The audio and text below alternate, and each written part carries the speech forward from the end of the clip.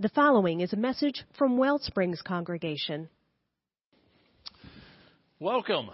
It's nice to see everybody.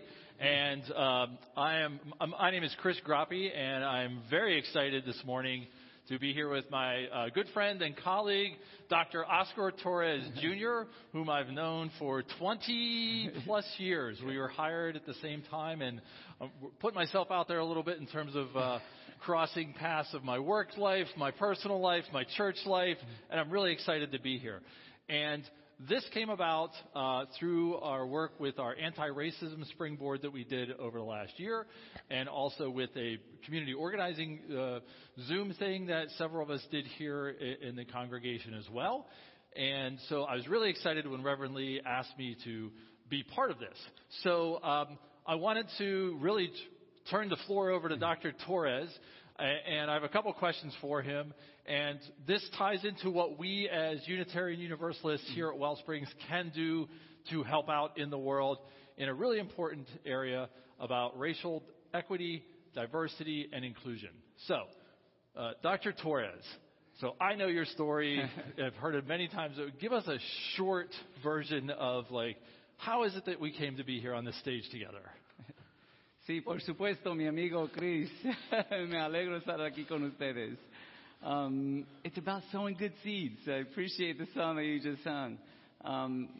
My name is Oscar, and I was born in the center of Puerto Rico, in my mom's small farm. Eventually, my dad was able to find a job in North Philadelphia after being a farmer in New Jersey. At a candy factory. And we all came from Puerto Rico to Philadelphia. Part of my story comes with, unfortunately, some trauma that many of us might experience. And the trauma that I experienced when I was a child really has allowed me to continue to do the work that I'm doing, because I always remember that not everybody has a wonderful life, right? Although we all want the wonderful life. When I was a child, and I remember must have been about 5 years old, where a person tried to get into our house with a gun and hold up my siblings and my mom up to try and get into our house. And then experiences like that, and then going to school. And because Spanish was my only language at the time, the teachers not allowing us to speak Spanish in school. So therefore, if I saw my siblings in school and I said something to them in Spanish, they'd keep us after school until we figured out that you don't speak Spanish in school. Ongoing, some experiences where the teachers would tell me that don't ever consider going to college because you don't have what it takes to be there.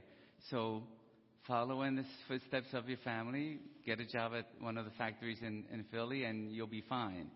And then through those experiences, and another experience where, I'm walking down the streets with my cousins, and somebody holding me up again, because my cousin had a radio that these guys wanted. So all of these different experiences, as well as even in high school, where kids would, spit in my books or write on my shirts in the back, things that would really tell me that I didn't belong. So all of these experiences growing up, it was about me not belonging in that community, and I thought that they were a threat to me. That every people that I lived with, no matter how many times we moved in the city, that they were a threat to us. And going through this work and understanding my own history and the work that I do, I realized that I was a threat to them, that us being different in that community was threatening their lives. And I think that in this work of equity, sometimes the idea of threat keeps coming up, that if you're different, if you have a different race or a different identity or different gender expression, that you become a threat to everybody around you. And my work is focused on that identity and belonging that we all strive for in our daily lives. So I I have 67 cousins in Puerto Rico. I come from a big family. My wife and my 3 children, we live in Berwyn, and, we're always talking about these things, how we can make the world a little better place just by planting those seeds wherever we go. Thank you. So, and I've heard that story a lot, and every time my response is always like, I want to give you a hug because you belong and you deserve it, deserve all the good things. Tell us, so currently you're the Director of Equity and Public Programs for our district, Tredyffrin Easttown. Tell us a little bit about that work and how that plays out in our community and in the broader world of Chester County. My social justice work started when I was a high school kid in Philly. Even though things were happening to me, I felt that it was important to embrace my community. And whenever kids would come from Puerto Rico, and I knew what my story was coming from Puerto Rico and how was it school, I experienced school, I always wanted to help my community and help students by tutoring or running a summer camp to help clean up our neighborhood or something like that.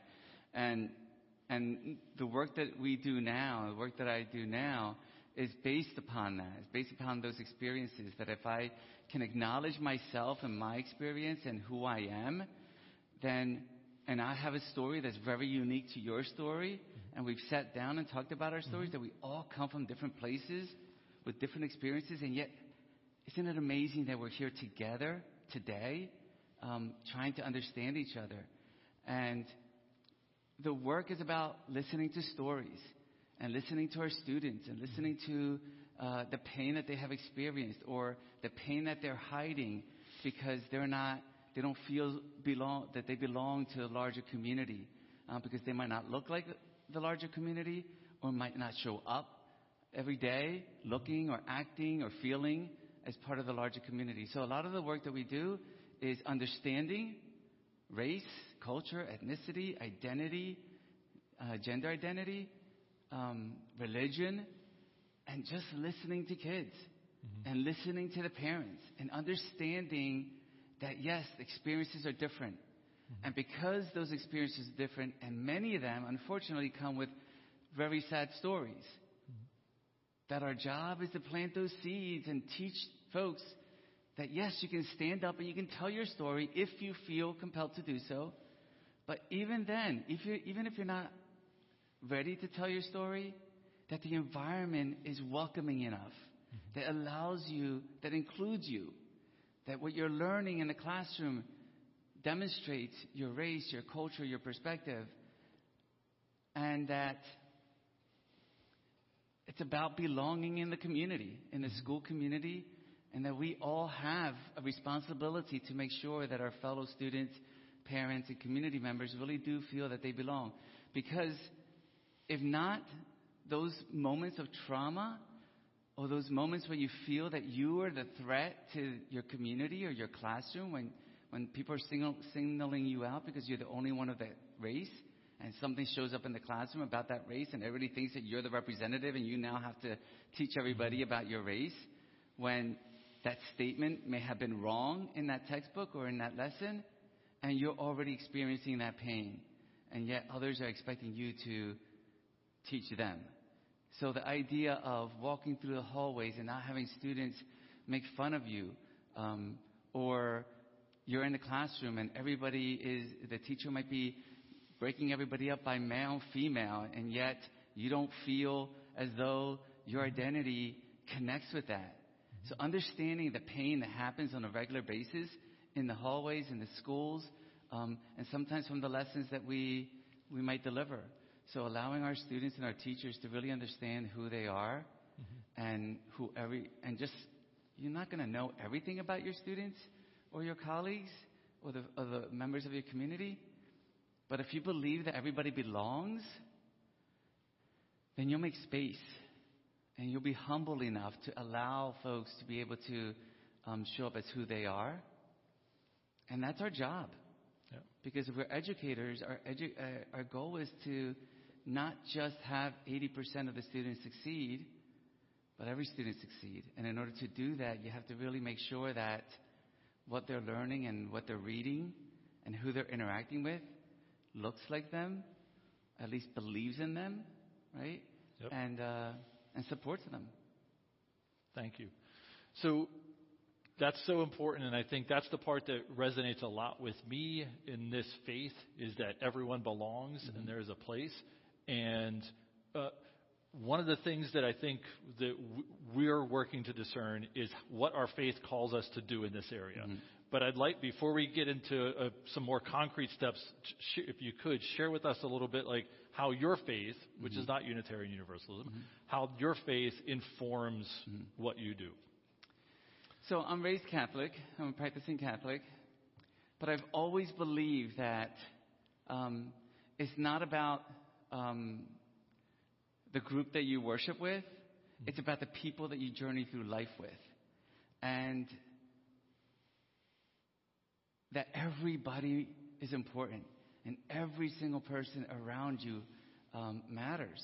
And therefore, if my faith tells me that I want to get to heaven, right, or I want heaven on earth, then what's the responsibility that I have in order to achieve that?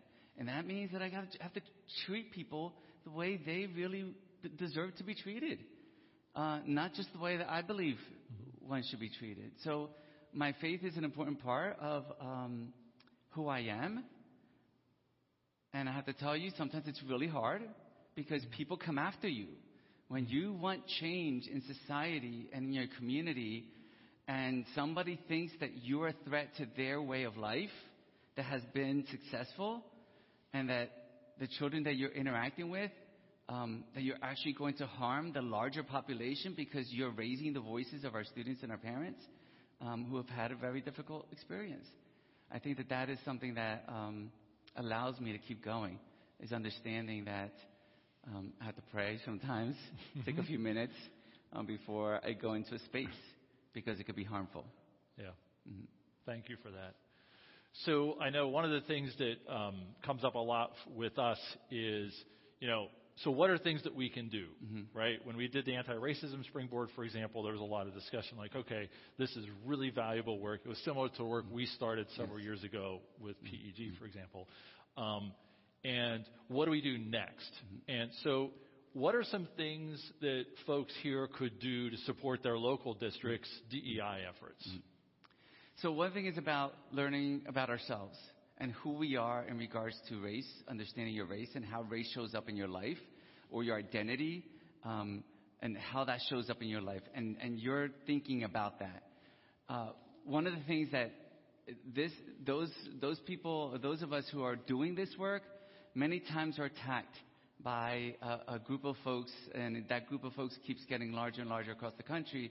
That identity doesn't matter, that we're all one group, and therefore we need to eliminate differences or not see color, not see different perspectives. It's important to not sit on the sidelines.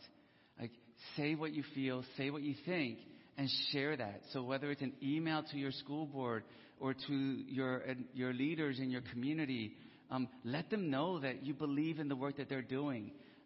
Again, that's part of planting the seeds of support.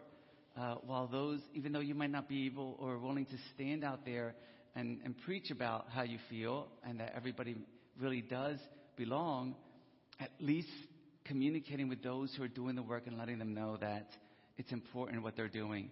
And if there's any type of support that you can lend to show up in a space that needs support, that is one way to do it. So whether it's writing to your school board and letting them know, or an administrator or a teacher who's trying to do some really cool stuff in the classroom without harming students, but yet bringing awareness, let them know that the work that they're doing matters to you.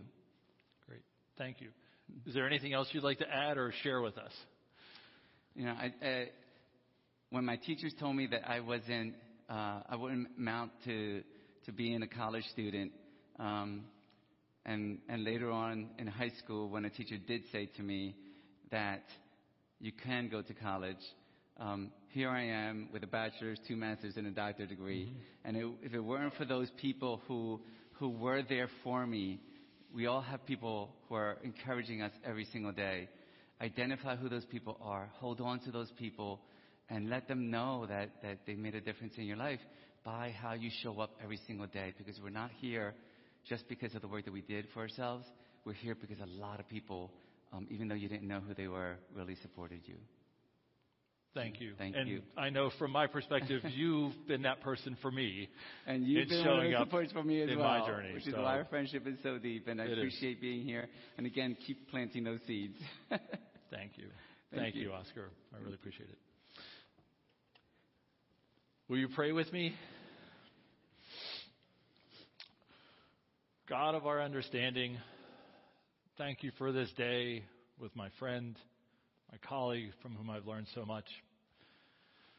Help us discern what it is that we need to do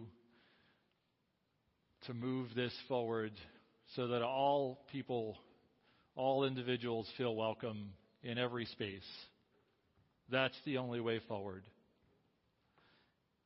Amen.